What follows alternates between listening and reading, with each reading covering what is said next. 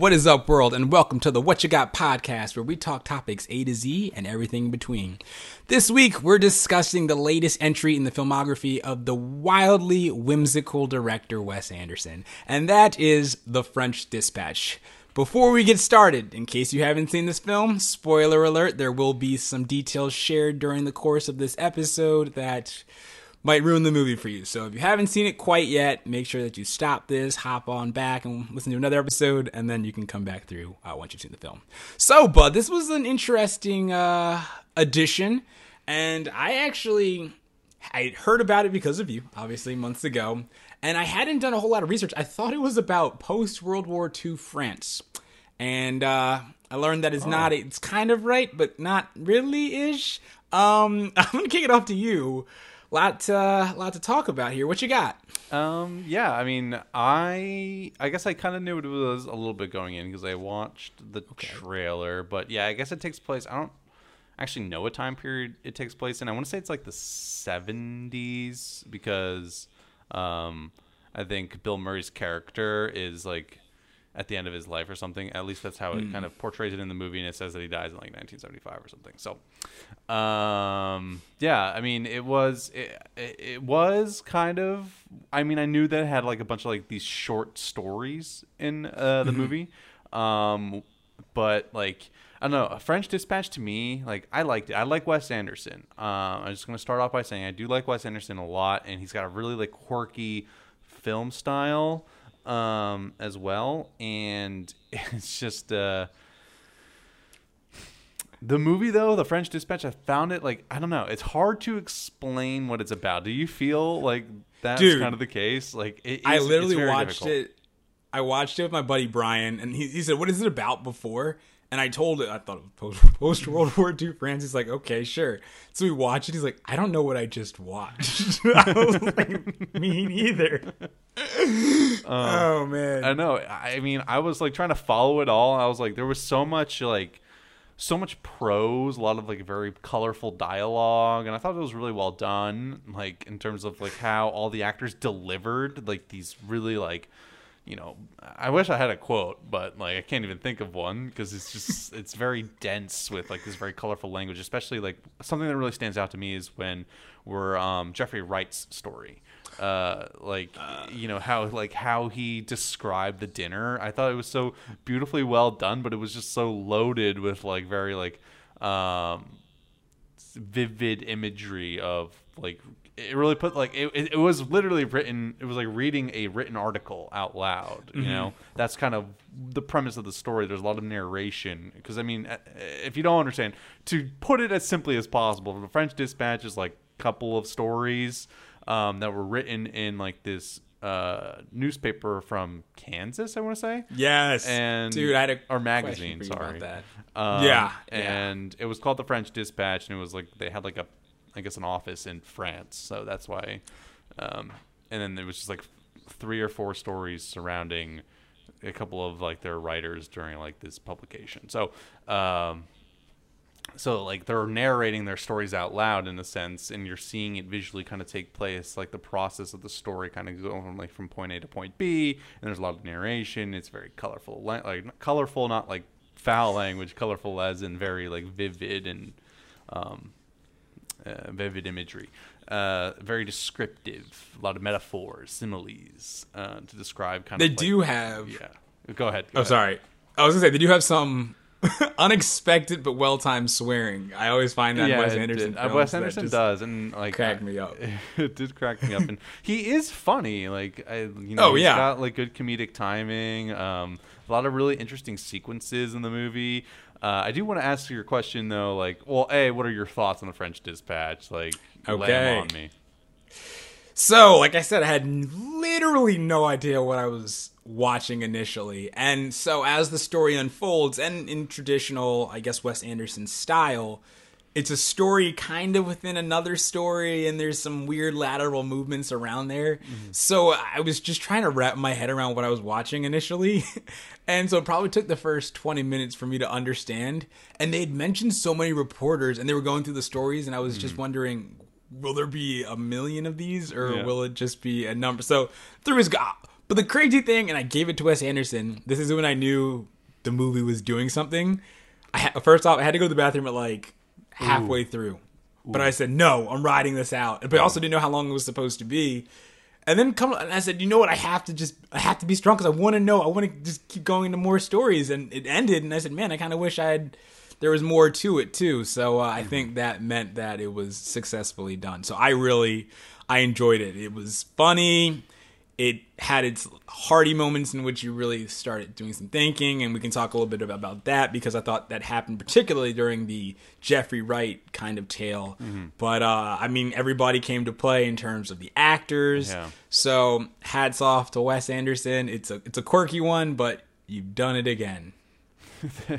It really was like impressive. The movie's not even that long, and he was able to condense like a lot of like different stories, and it was really like quickly paced. Like it kind of just moved from one story to the next, and like the individual like stories within the story were well paced. Didn't feel like it was rushed. It felt like there was like ample time given to each and every character. Everyone kind of felt developed, and at the same time, like. You also got like an overarching story about like, for example, the Timothée Chalamet plot. Like, you know, it was like kind of like a revolution, which I was really trying to figure out what exactly for.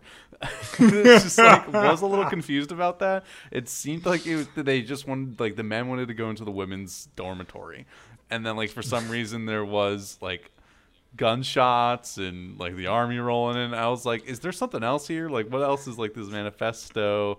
Is this like kind of like was that like supposed to be a metaphor for like more like social change or something, like a revolution? Like I don't know, like there's just a lot of thoughts in the head.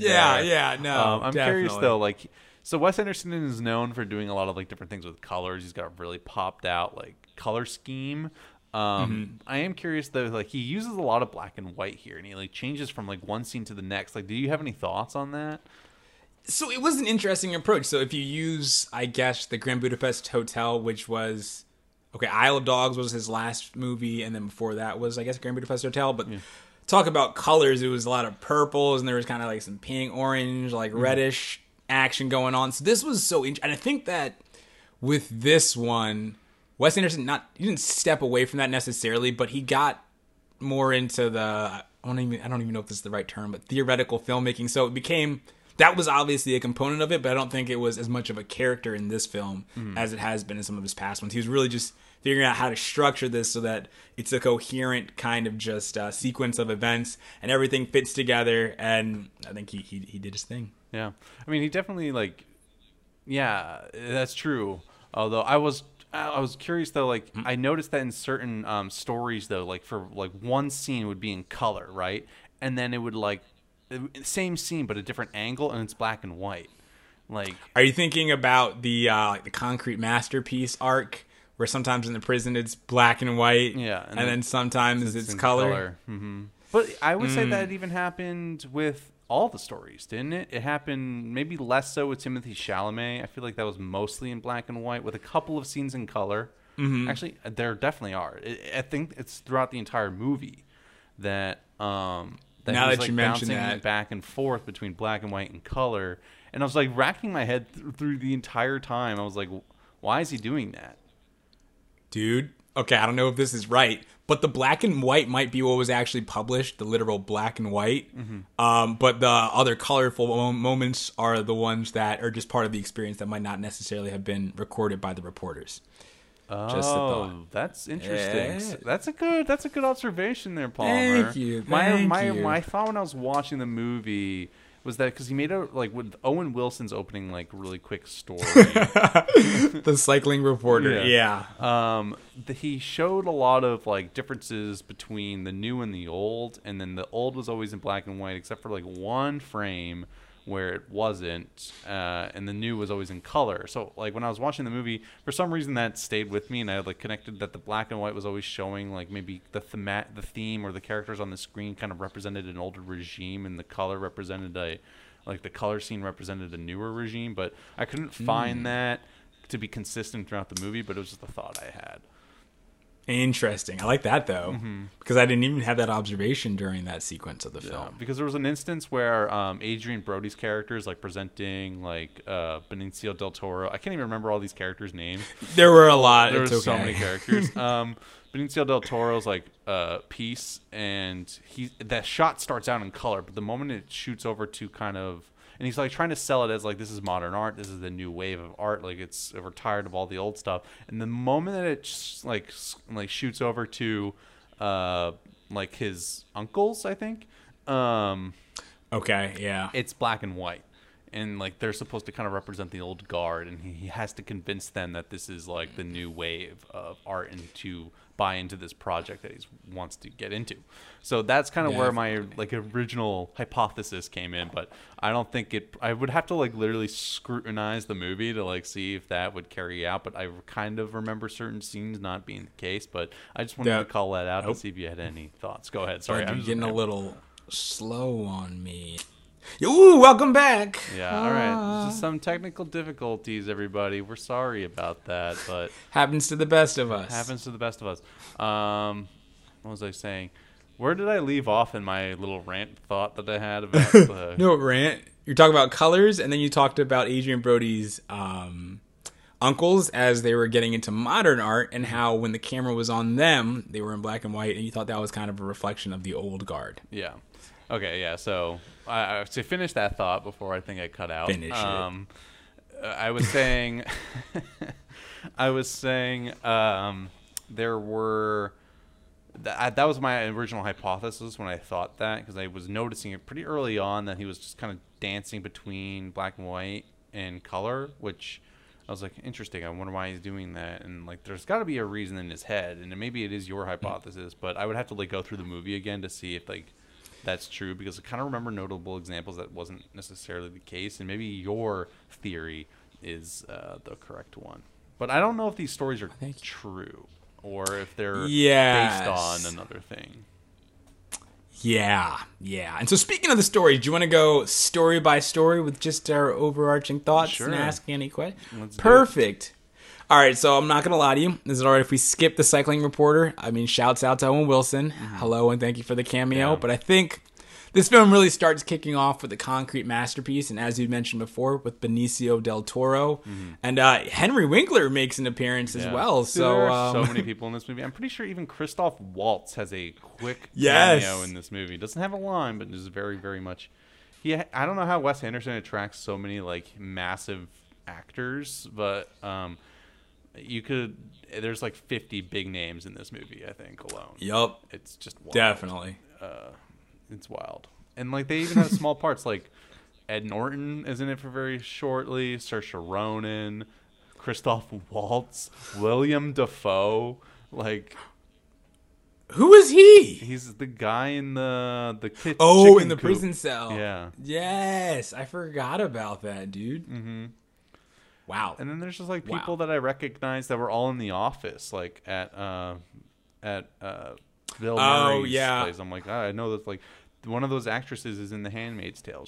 I forget her Elizabeth name. Moss. Yeah, Elizabeth Moss. Yeah, she's very famous from Mad Men too. Definitely. Oh yeah, Mad Men. Yep. And I think that's how I know her. Is Mad Men. And I was thinking like I feel like she's in one other show. She probably is. I just can't remember it. And then like you also have Tilda Swinton, and it's just so many people. Mm-hmm. Yup. So I'm curious there, bud. I'll ask first and foremost, what was your favorite part about the concrete masterpiece? Did you have any particular moments that you were like, man, I see, I understand?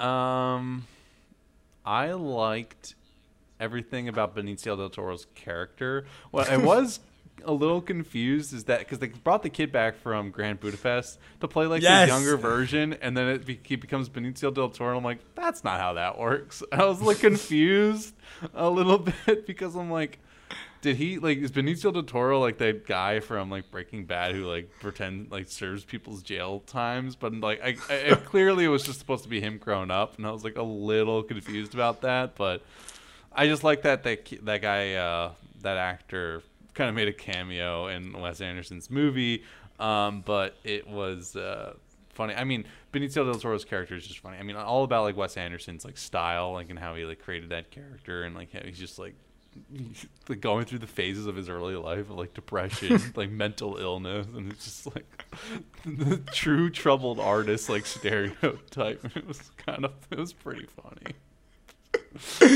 Absolutely. And then I just love the sequence with Adrian Brody and him talking. He's like, I want cigarettes. And then Adrian Brody says, no, I want to give you, legitimate francs and I'll pay for this. And I said, oh, wow, like he's really getting behind him. So I respect that. But I just love the back and forth. Great. There. And I like how he kept like, I loved like the little like romantic relationship that he had with like Lea Seydoux. And it was just the whole like, all these weird like things that he was doing. It was almost kind of like making fun of like modern art in a sense, but at the same time like recognizing some genius in it, because in a way Adrian Brody's kind of promoting that this is what modern art is. And then like you see him like he uses like goat butter or something.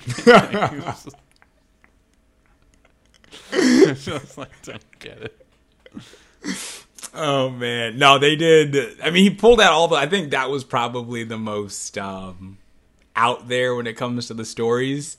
And I love the moment when Adrian Brody, first off, for those of you who don't know, so essentially the way this story goes is there's a young artist who has a little run-in with the law. He kills 2 people, I think beheads them with an axe, and ultimately gets thrown into jail for a lifetime sentence. Oh, keep and going. so okay, perfect. And so while in jail, he gets older and he needs an outlet. And so he had done art a little bit before, but so he starts really getting into it. And it's led by this prison guard, this female prison guard. And he begins a romantic relationship with her. And he also he paints this one particular illustration that captures the imagination of Adrian Brody. And that's where this all starts, because Adrian Brody is, I guess, an art broker. And so he's trying to buy the rights for that and for a collection as well, because he's trying to warp perceptions and say, essentially, this is modern art. So, Bud, I know you're about to add in something there. We were just talking about how, like, Benicio del Toro's character's in, like, prison. I love the whole scene when, like, Adrian Brody's trying to, like, get him out of prison. And he's like, so you killed 2 people. Like, what do you have to say? He's like, it was an accident. It's like, you beheaded them. And then his lawyer like whispers something in his ears like, the first one was an accident, the second one was self-defense. I forgot about that. It was so funny. Oh my god, so that was such a great line. But there was a yeah, I mean it was definitely out there for sure. I mean, it was just like really like, I don't know how to like describe this movie. It's really I know hard. I'm finding it trouble to like talk about this movie because it's just so layered in terms of like it compacts a lot of things down like a very short amount of time. There's a lot of like stylistic things, less so in this one. I think the most stylistic one is probably Jeffrey Wright's. There's a lot of very interesting things going on there, but this one definitely still has like Wes Anderson's thing. Like he always has like someone narrating. I love the like the flash to like Tilda Swinton's character kind of talking about it like at a presentation. It was really great, and going through the slides, a lot of funny moments in there. And like it cuts back to like Lea Seydoux's character like doing all these ridiculous poses, like like holding herself above like a steaming hot like radiator, like hanging from I don't even know. Like it's just it's a lot. It's a lot to unpack in this like short story. Absolutely, and the crazy thing is the drawing or the paintings he does don't even resemble. I know. It's like I'm like, you can see it there. Yeah. Yeah. I was like, okay. I was like, I don't see anything. I just see like a lot of. I see a lot of red. I see red there. Yeah. I see something that might be a woman. I don't know. I think it's an eye. Is that an eye? Is that an eye? Not sure. Feels like me interpreting modern day art. Yeah. So I was like, okay, it's right in the vein. There you go. Yeah, I once went to a modern art exhibit, and there was one where some guy literally just wrote down on like a sheet of paper, like just counted 1, 2, 3, and all the way up to like 10,000 or something. And that was on display in MoMA. Or, okay. The Guggenheim.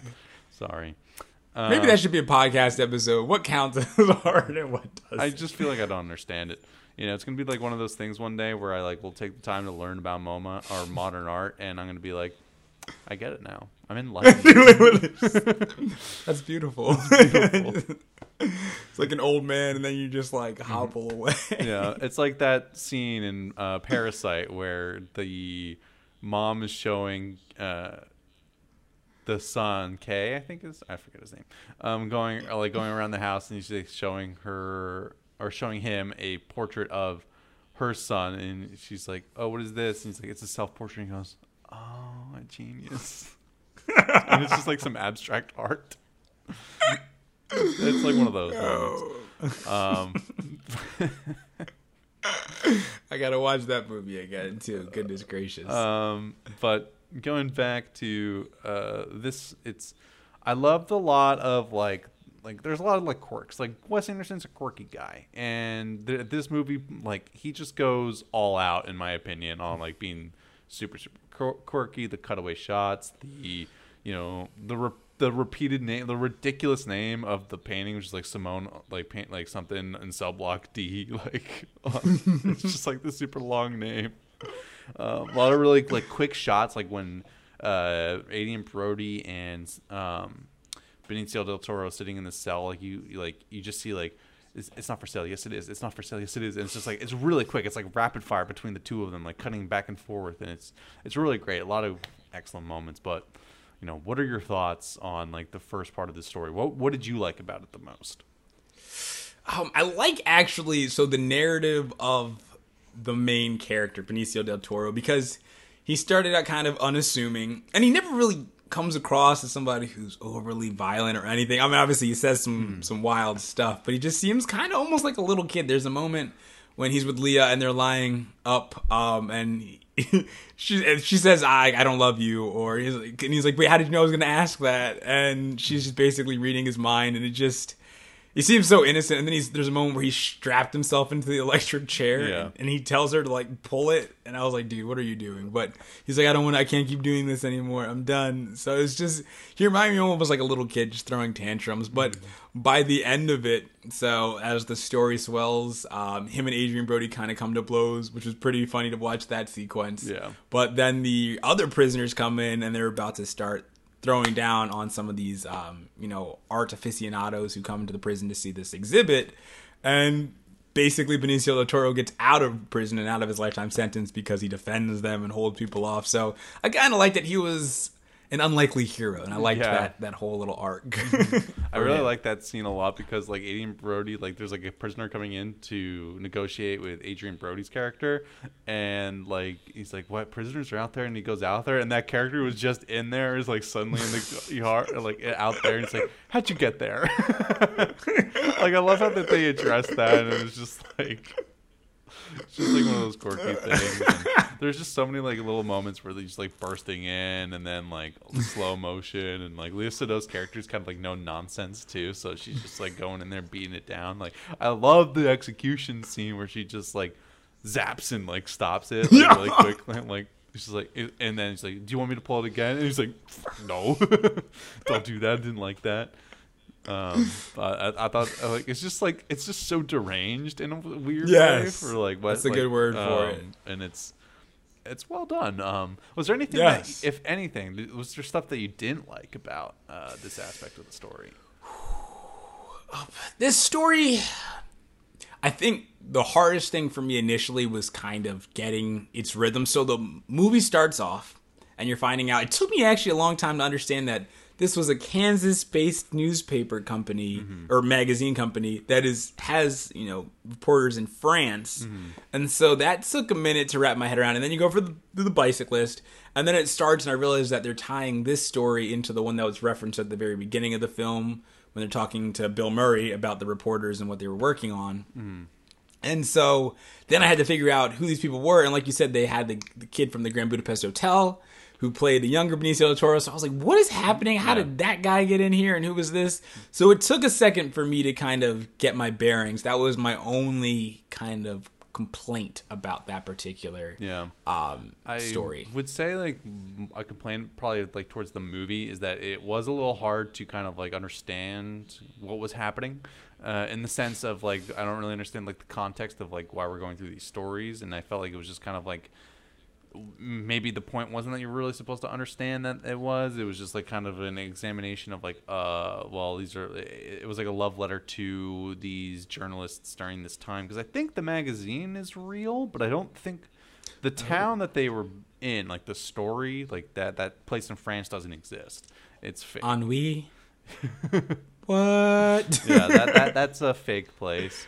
So I'm wondering if like this was a lot of metaphors for certain things, or like it was borrowing things from other movies or other stories. I don't know. It was hard to kind of grasp the meaning of it all, let alone what the overarching like plot was. It's really hard to do, like as we said in the beginning, it is really hard to kind of explain what exactly this movie is about. And I think that's kind of I think that would be a little bit of a notch against it in a sense. I think people can go into that movie not knowing anything and probably come out being like, I don't really know what I just watched. And that's fair. And I went into that movie knowing what I was watching, or at least assumed I knew what I was watching. And I kind of came out of that and I was like, I'm a little confused kind of what the meaning of it all was. It was hard to follow. It was you know, I read that some person described it as like it's like explaining what the French dispatch is like trying to take a clock apart and then putting it back together, but at that point you don't even know what time it is anymore. So like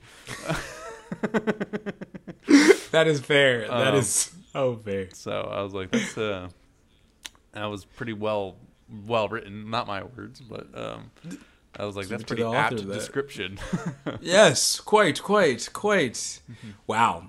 No, that's like I said, I mean, I watched it. I didn't know what I was watching before. I couldn't tell you what I watched. Now, even just trying to describe some of these sequences, I couldn't tell you why something happened or what led to something. Mm-hmm. And that's why, once again, if you write story headline, I think is good in terms of it has a very sound structure. But it's also hard to remember everybody's characters' names. This is why I'm referring to the actors. I'm like, who is who here? And it's just like, and Wes Anderson can get away with this is because he can draw star power to his movies. Like, if this was just if you put this movie and it was a cast of like basically unknowns, I don't think it would have worked as well. I think you would have been very lost as to who is who, which character is doing what here, and yeah. No, that makes sense. Mm-hmm. Because half of the reason I bought into some of the storylines initially is because I knew the actor, and I said, "Oh, what is this person doing?" Yeah, exactly. Like I'm saying, like Benicio del Toro's character. I don't even know. I remember Léa Seydoux's character's name. I think it's Simone because it's mentioned so many times in the movie. But like, I don't know what Adrien Brody's character's name is. Like, nope. I kind of remember Timothée Chalamet's character, and I kind of remember the reporters' names, but not really. Good on you, bud, because that is all no longer in my head. It's some French name, so, and I know Timothée Chalamet is French, but like I don't know his character's actual French name. Like I can see it in my head. I don't know how to pronounce it.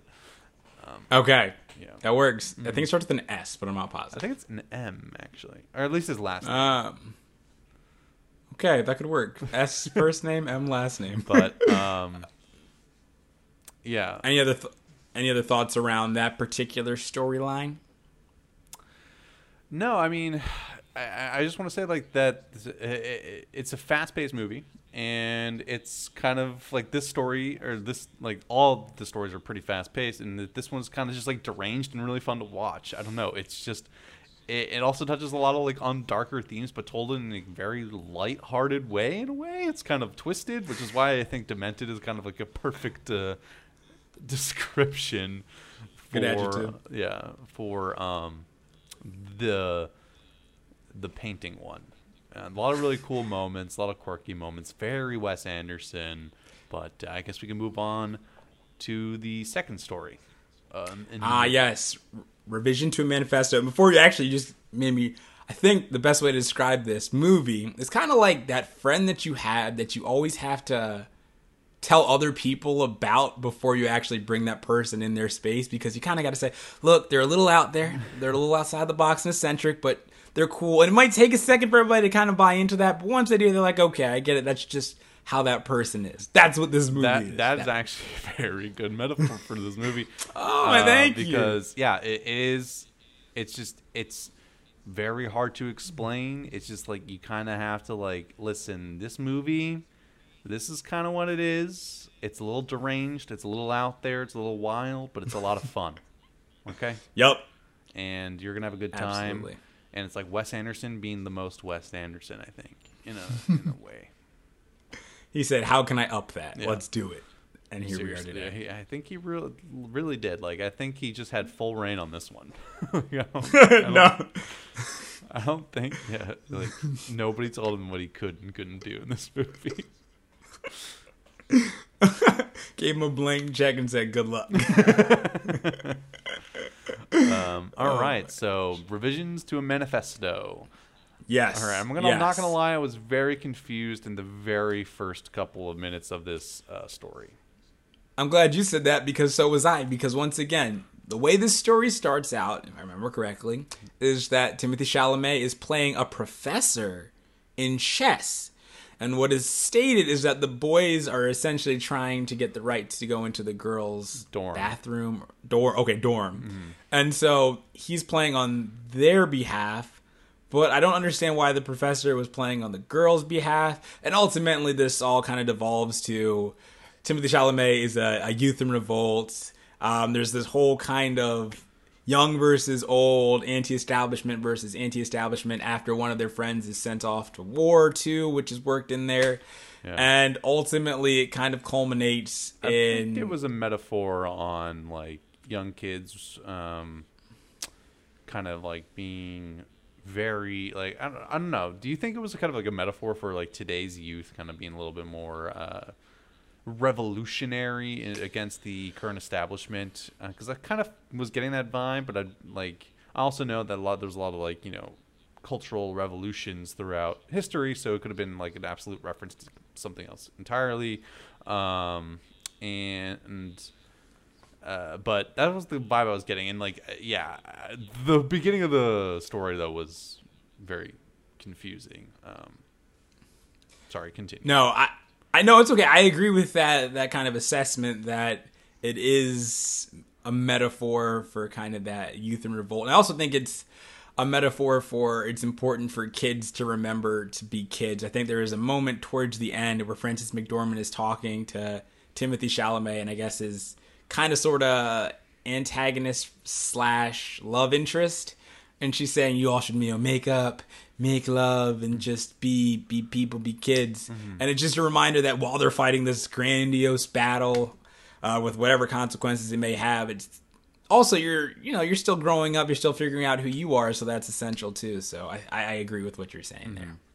But yeah, I was a little confused. I was like, wait, they're just rebelling to get into the girls' dorm, but like upon reflection, I think it's more of like because there were so many different scenes where it kind of like escalates into like a violent confrontation in a sense, and I wasn't sure if that was actually just because the students themselves were taking it really far, as like we really want this to happen or something like that, and then they were calling in like the military police to like rebel against, like to stop it. It just seemed kind of insane, but I think the elevation is to highlight a lot of different things. Maybe that was both going on today and, you know, in the past, or I'm not really sure if it's related to something, but I felt like even if it is related to something else, there is a lot of to say, like kind of what's going on in these years. I felt like it was very appropriate, like for good word. I can't even. Words are hard right now. So for like modern day story, I guess is what I'm trying to say. Okay. It was a lot of lessons there. But going through it, I was also really confused about the very opening sequence, or kind of the opening sequence past the Timothée Chalamet. Like, it was when Frances McDormand's character goes in, sits down with, I guess, Timothée Chalamet's parents. And I was like, I'm confused about her relationship with her parent, or his parents rather. And then B, like, they suddenly escalated into them apparently setting her up on a double date, and I was actually kind of confused by that until the date arrived. I was like, wait, is there a double date happening? I was like, I kept asking myself, is there a double date about to go on? Like, why is it going upset? Why do they care? What's the relationship here? I felt like I missed it. Did you catch that? I didn't even know they were going on a double date, so I guess not. Wait, is that why Christoph Waltz was in there? No. It was so Timothy Chalamet's parents and then Frances McDormand are sitting at the dinner table, right? And then they start questioning her about like why she's not in a relationship and yada yada yada. She starts like crying because of the tear gas outside, which is like another thing of the escalation.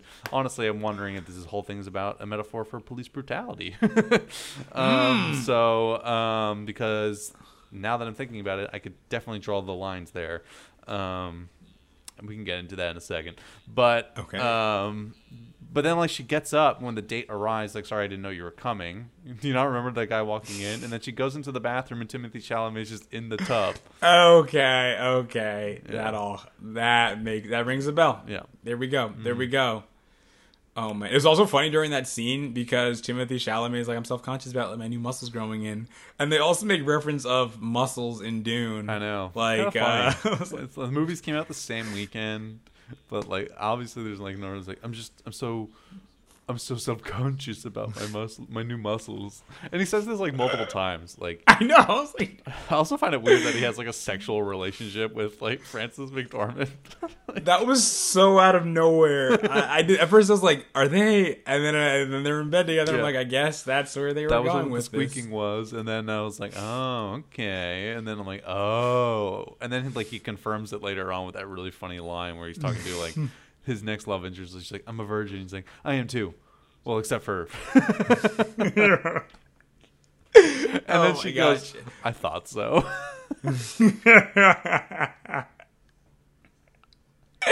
Yeah, see, there were some pretty witty lines in there. It's just also like another really odd storytelling point. But what can you do? No, it was. And I'm trying to figure. It's funny, too, because I was going to ask the question.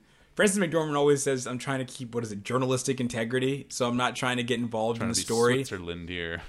Yeah, but she ends up revising the manifesto that Timothy Chalamet writes and distributes out to the students. And then she also kind of, inserts herself into other situations that have to relate to the uprising. And I'm curious, do you think that she was, A, justified, but B, also being good in that? Or do you think that she was ultimately taking the momentum that the movement might have had and hindering it in a way? I don't know. I think there was a lot of like commentary around like, oh, journalists can't be neutral during that moment in time as well, and like as much as they try to be, I'll take Aaron Sorkin's words here, is that you can't be biased towards being fair. And like, what does that mean? Well, if everybody walked in one day and said that the Earth is flat, you wouldn't report the next day saying like, oh, so and so said the Earth is flat, and other people disagree. You would report that science proves that the Earth is not flat, right? So you can't be biased towards being fair. But so I think in that sense that like, maybe it doesn't really relate perfectly here, but in that sense, you could have like, I think her stepping in was just kind of putting her own stake in the game, kind of giving a more personal touch to the story, and I don't think it really hurt it because I felt like she was on their side in a way. I don't know. Do you think she was on her side? Like, what are your thoughts there? Or what do you think? Do you think she interfered in a way? In my opinion, I don't think she did. I can see other people cared, or at least Timothy Chalamet's love interest. I don't remember her name. I think it was like Naomi or something like that. Yeah, something like that. And she was pretty upset by it, but like she's like, "What is this dribble?" Even though like I think Timothy Chalamet was pretty proud of it, but he's also like, she's a really good writer, and like, oh, like I don't know. I think she would have been upset by it. I don't know how much Frances McDormand's character really had an influence on it. I felt like she just kind of helped him get his thoughts and make it more cohesive, concise. I don't think she like poured her own thoughts into it. So like it could have just been that she just didn't like what Timothée Chalamet had to say, and it was maybe, who knows? I don't know. It's hard to say, but like, what are your thoughts on that? Do you think she interfered? Do you think the neutrality thing should have been upheld, or do you think like, what are you, just fire away? Well, I did love the one when she said, "This isn't like my first manifesto" or something like that. I was like, oh, like, where have you been? Yeah, which is like another thing, and like where I think that's a good point, where I think she might have been on her side, on their side, because maybe she was a revolutionary, or maybe she's reported on this kind of, you know, in the past, and kind of like understands like what it could look like, or who knows. But continue. True. No, you're good. And so I was thinking in a way with another movie reference. Did you ever see the movie Star Trek 1?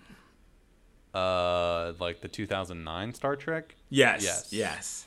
Okay, so you remember how there's a moment in which future Spock goes and he's talking to Mr. Scott, and he essentially tells him the formula for like light speed teleportation, and it was ultimately Mr. Scott's formula that he would have come up with in the end, but they basically skipped a number of steps and he was just giving it to him as the final product, so he didn't have to do the that's kind of what this sequence reminded me of. So I feel like the revolt would have gotten to where Frances McDormand kind of helped it get, but at the same time, so she expedited it, and I'm just, part of me thinks that's the right way to go, and the other part thinks that what lessons or what, you know, other things could they have picked up in that process of trying to get to the end goal that got dropped to the wayside that might have been essential for even greater things down the road.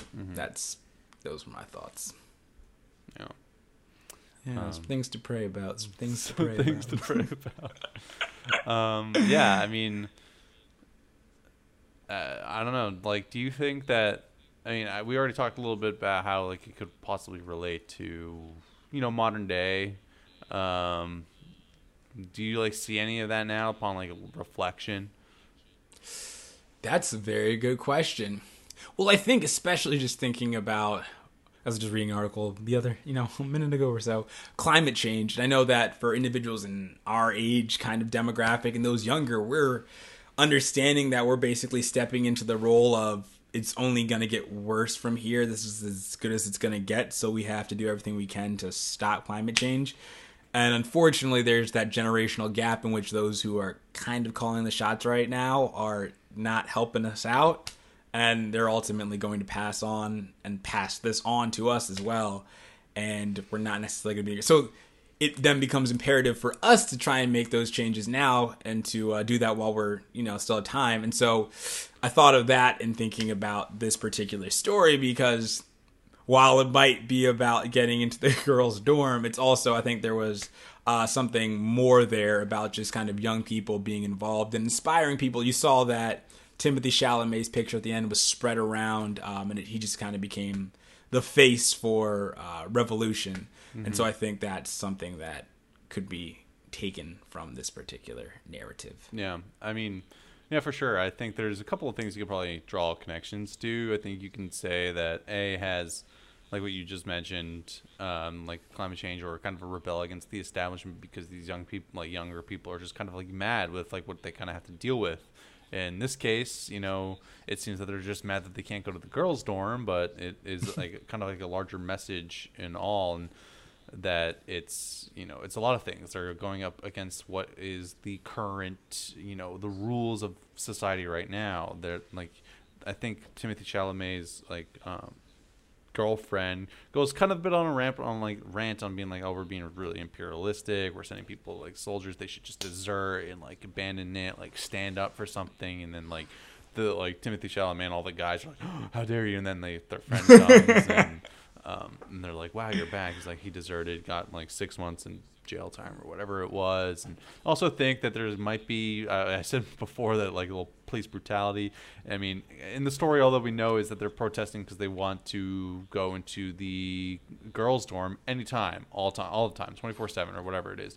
And yet there's like a huge armada of forces of like police essentially. They like go in and they just like storm the barricades, and it's just like, it's kind of like something so small, like like it requires ridiculous action by the police in the sense like they tear gas them, which I think is a great metaphor to when Trump or not Trump rather, but like Bill Barr like tear gas protesters outside the White House. Oh, true. And like it's sorry we're getting a little political here, but it's just I think it's what you got, bud? I think it's just like really funny that or not funny really, but like rather there's some parallels there. Yeah, a lot of parallels to kind of like modern day what's happening in like politics and across not just America but like the world as well. True. No, that's a very insightful point there, and something I didn't really even pick up like on just knowing now what the context of the whole argument was. And I mean, like you said, there was guards on guards and soldiers there, and they had this whole little, I guess, HQ that they were doing the chess, and the chess game somehow got worked into there too. So no, that's interesting. Mm-hmm. It was definitely an interesting sequence, and I think there's probably a lot to kind of unpack there, but we don't even know what his like manifesto even says, like, so we don't really know what it's like truly about. We only have what we can go off of, so we have to draw our own conclusions. Yeah, sometimes there are questions without answers. And do you have any other thoughts around that particular story? No. What about you? Honestly, I think maybe upon watching it a second time or a third, there will be more. But right now, that's, I think, the limit of what I picked up from the first viewing. All right. Off to the final. The private dining room of the police commissioner. Yes. Now, I will admit that this was my favorite story. I was going to say this was my favorite as well. Okay, perfect. It's about, I guess, a culinary journalist who's going to have a meal with this renowned police chef. Mm-hmm. And essentially during that time, the police commissioner's son, who was young, is kidnapped by this group of criminals and held captive. But they're trying to figure out a way to get him back, and so hijinks ensue, as one might expect. Mm-hmm. So, oh man, but okay, yeah, Bud, talk me through what was your favorite part about this story? Favorite part about this story. Okay, so there was so much about what I loved about the story. The entire time that Jeffrey Wright's like narrating, like drinking that cocktail that they had, like it was so. I don't know why, but the way that he was reading it, the words coming out of his mouth, it was just so beautifully written, so beautifully said. And I'm like, damn, I want this cocktail. Like, what is this drink that, like, is so mesmerizing that you had to describe it in one of the, like, such a, it's like, I'm all hot and bothered now. like, damn. But it was like just like the entire the narration. I loved all these like sequences between like the shootout scene and like kind of going through like the dinner scene, like when the hostage takers are like eating dinner and like Stephen Park's character comes in and like feeds them the food. I loved all like that whole sequence. Like Ed Norton's great in just this very limited role. The car chase sequence where it suddenly turns into like a 2D animated movie, and it's just like this wild ride, and it was great. I mean, everything I loved. It was such a excellent part to the movie, and it really caps off like what the French Dispatch is. And like we've been talking for like almost an hour now, and like this movie's not even that long, but you can already tell like how dense this movie is. But what did you like about this movie, Palmer? No, I liked for this particular story that you basically ran the whole gamut in terms of the emotional spectrum. Yeah. So obviously it was funny with some one-line quips, and then you also had that scary moment when the kid's kidnapped, and you know that what he means to the police commissioner, who is his father, and then the return of him, and you see them emotionally kind of embracing. And then I just love, my favorite moment was just when the chef at the end, so essentially the way they get him back is the chef goes and he poisons this meal and he cooks it for the criminals, and so they have him taste tested before to make sure that nothing's wrong with it, and he knows it's poison, but he still takes it. And they all end up dying, but he ends up surviving, the chef. And so he's talking to, I think it was Jeffrey Wright's character. It was Jeffrey Wright's character. Okay, perfect. And he just is describing he said that, describing what the poison tasted like, and he said that's just a flavor he'd never experienced. It's something new, and he said, and, you know, doing that kind of work for so many years, that so rarely happens. And it was so random, but it was so beautiful to me. It was tragically beautiful when I was hearing yes, that. It's yes. just like, it's like the forbidden fruit in a way. Like, he's just like, it was a taste I never had before, and like, for a chef, you know, it's like, but like, it's and the way that he was saying it, he was like genuinely loved the taste of it. And he's like, I want to recreate that, but it was like, you know, it was poison at the end of the day. Can't do it again. Yeah. Oh man, yeah. And I also love the fact that like you said, it went to animation for a good little stretch there, and then they had like the strongman, and he was. I don't know what he had it, but I loved him. And he was on the car, gets thrown off the window, and then they take the kid, run him around, get back to the car. He runs back on, jumps on the car again, and then just take off like nothing happened. So, I mean, it was wild. I also really enjoyed when like the shootout scene, like the muscle guy, he's just like sitting there, there's like gun, like bullets flying, he's just watching, and like the whole like the raid on the kidnappers like base, and it's just like barreling through the walls, like they got like the alpine climbers like digging through the tunnel. Like, I just loved all of that like sequence. It's just so ridiculous, but like, it's Wes Anderson, so it works. Definitely. And I wish, like, there's so much. There's more about the character for Jeffrey Wright, who has a photographic memory, and he's literally recounting this entire story word for word while sitting in an interview with Ray Donovan. I forget the actor's name, but Lee Schreiber. Yeah. It's just like, what is going on here? Yeah. Interesting. And like how, you said, all the modern parts are in color, and that's what I was literally about to comment on. Like you said, sometimes it goes to black and white, sometimes it goes to color. Yeah. And I also love that story was, I think, probably the only one that I think, in terms of, since there's juxtapositions throughout the stories in which Bill Murray is going and talking to these writers. Yeah. And so then he talks Jeffrey Wright's character, who's like, I don't want to include the part about the poison. Yeah. And he said, no, that's why the story needs to be written. Yeah, no, he's like, it made me feel too sad. And then he's like, no, like, keep it in. That's the reason you write the story. That's the whole point. It ties it all together. Yup. And I'm like, it does? Hey, some people are curious about the taste of poison. I know, but like, I guess like wonder. It's like kind of like the tragic heart at the center of the story.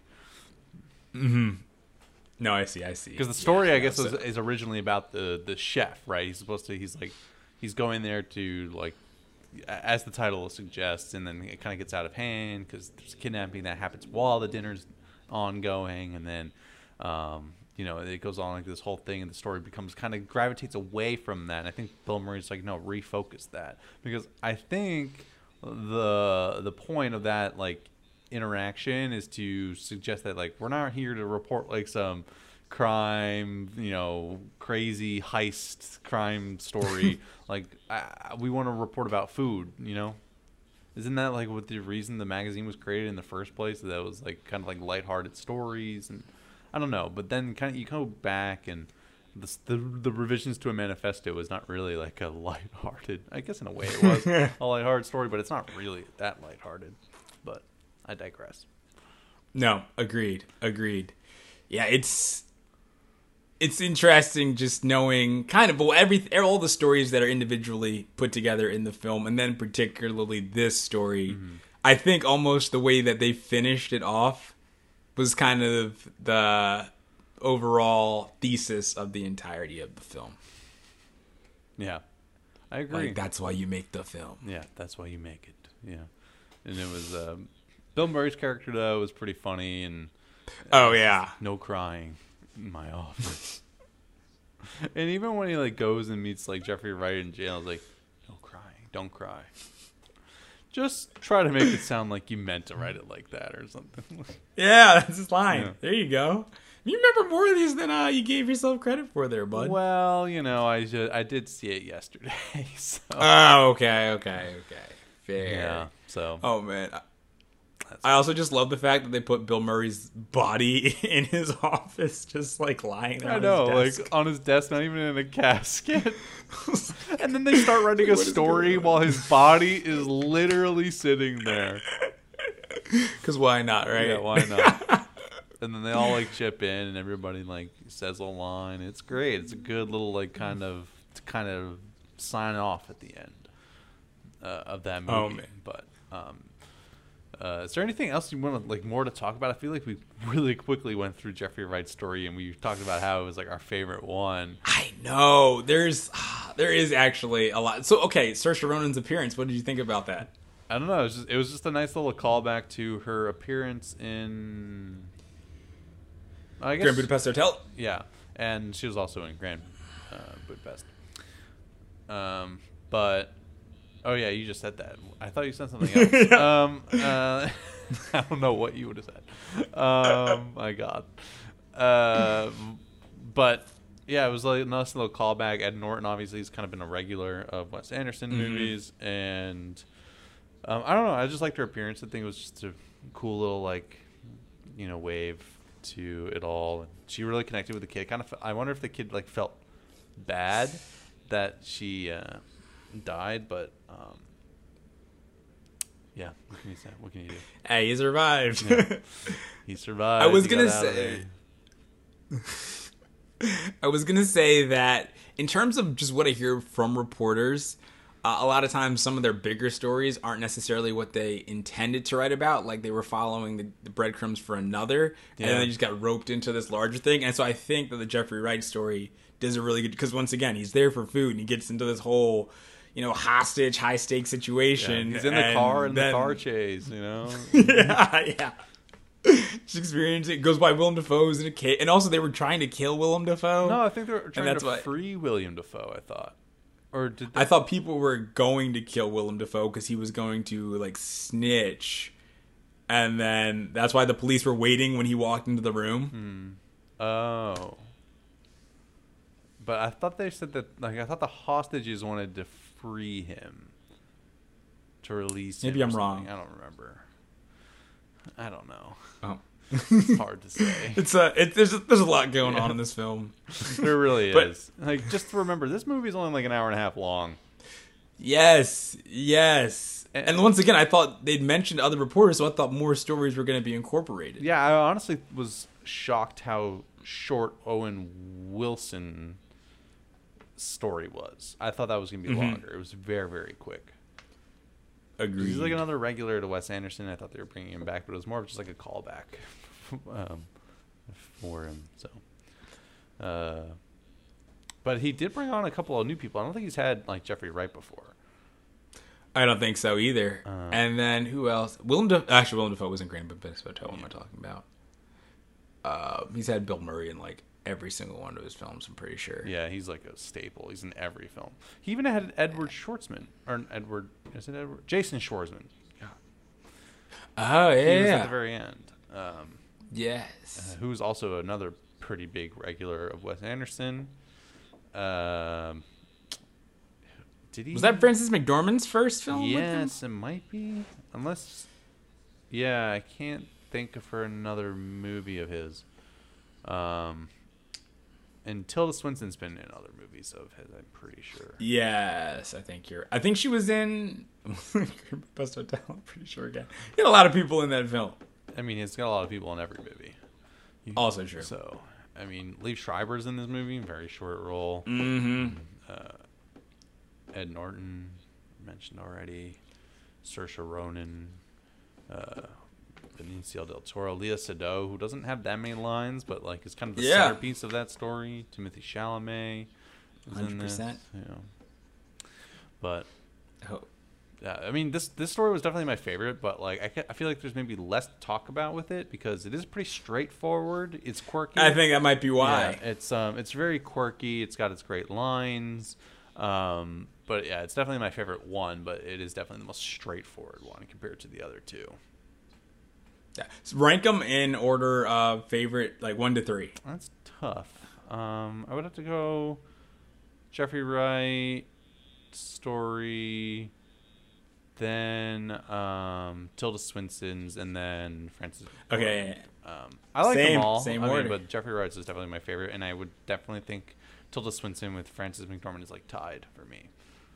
Okay. But I'll edge the Tilda Swinton one slightly ahead because I thought that was pretty funny.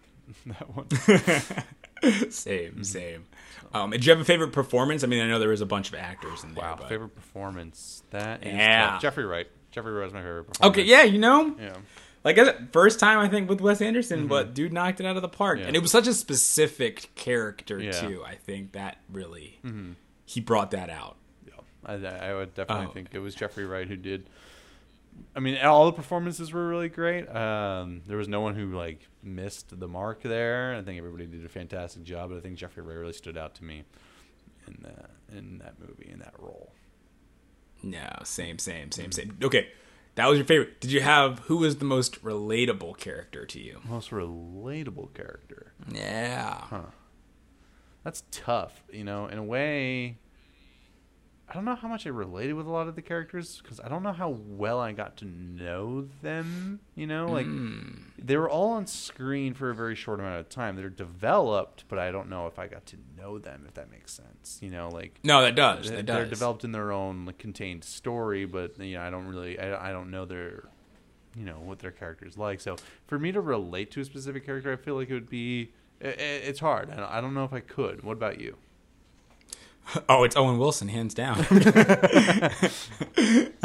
Oh, man, I'm kidding. Honestly, I think maybe I probably, by virtue of age, might have gone with the Timothée Chalamet character, just because we are kind of at that where we're able to start making our voices heard, but then it's also we're still trying to grow up and determine what our own views on the world are. So I related to that one a little bit. Yeah, I think I'm inclined to agree that, like, in a way I can relate to his character because I can kind of understand the perspective of what he and his friends are kind of going through. As someone who, reads the news on a daily basis, I find myself screaming internally a lot. So, and a lot of things that's going on in our political institutions.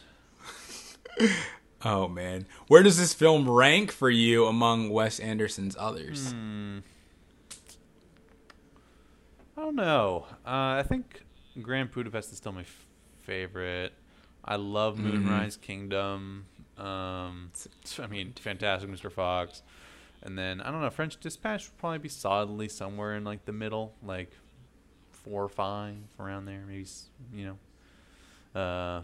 it's a good movie. I enjoyed it. It was a fun ride. It was just, it's a lot and really kind of hard to follow and digest. It takes a lot of reflection. Like, you have to really pay close attention and then really, like, think about what you just saw to really, like, understand kind of the purpose of the movie. What about you, though? No, I literally have the same exact kind of rankings as you do.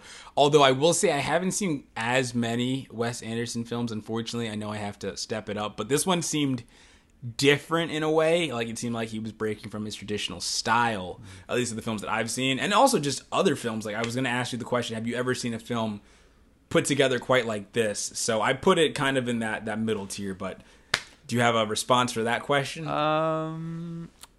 No, because I feel like Wes Anderson is so unique in the way that he directs his movies. Like, he's got, like, the colors, those sets where he, like, just pans, like that Wes Anderson pan where he, like, basically is moving off, like, from one set to another. It's just, like, the really, like, kind of, like, flat shots, like, specifically kind of the beginning of the movie where he's talking to Bill Murray's talking to Owen Wilson, and, like, he's fixing his bike, and, like, there's, like, 3 people in the shot, and it's at a really interesting angle, and it's just, like, it just kind of sits there for a while, and it's, like, it just feels like that's just Wes Anderson's style, and nobody else does that.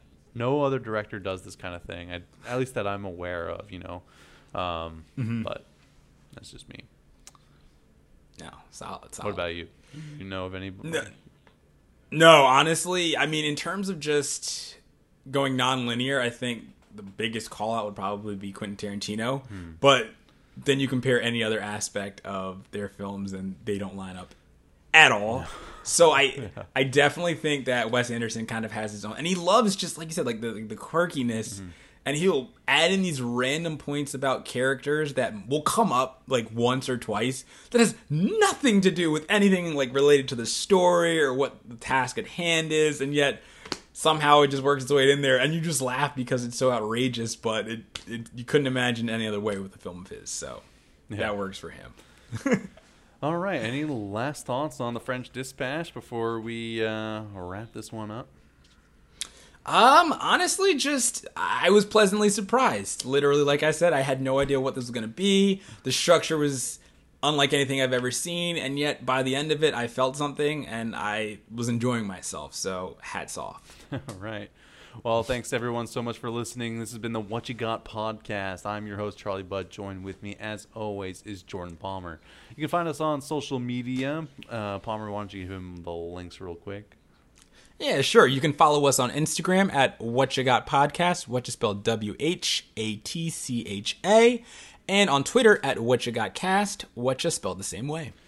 And be sure to drop a follow wherever you listen to your podcasts. We are also now on YouTube. We'll be tweeting that out on our social media accounts tomorrow. You can see our last 2 episodes, which includes this one. So it's this one and the Dune episode out on YouTube.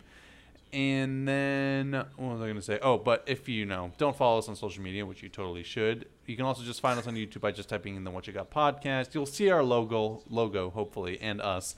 And be sure to subscribe. And that's been our show. Our episodes are every Monday.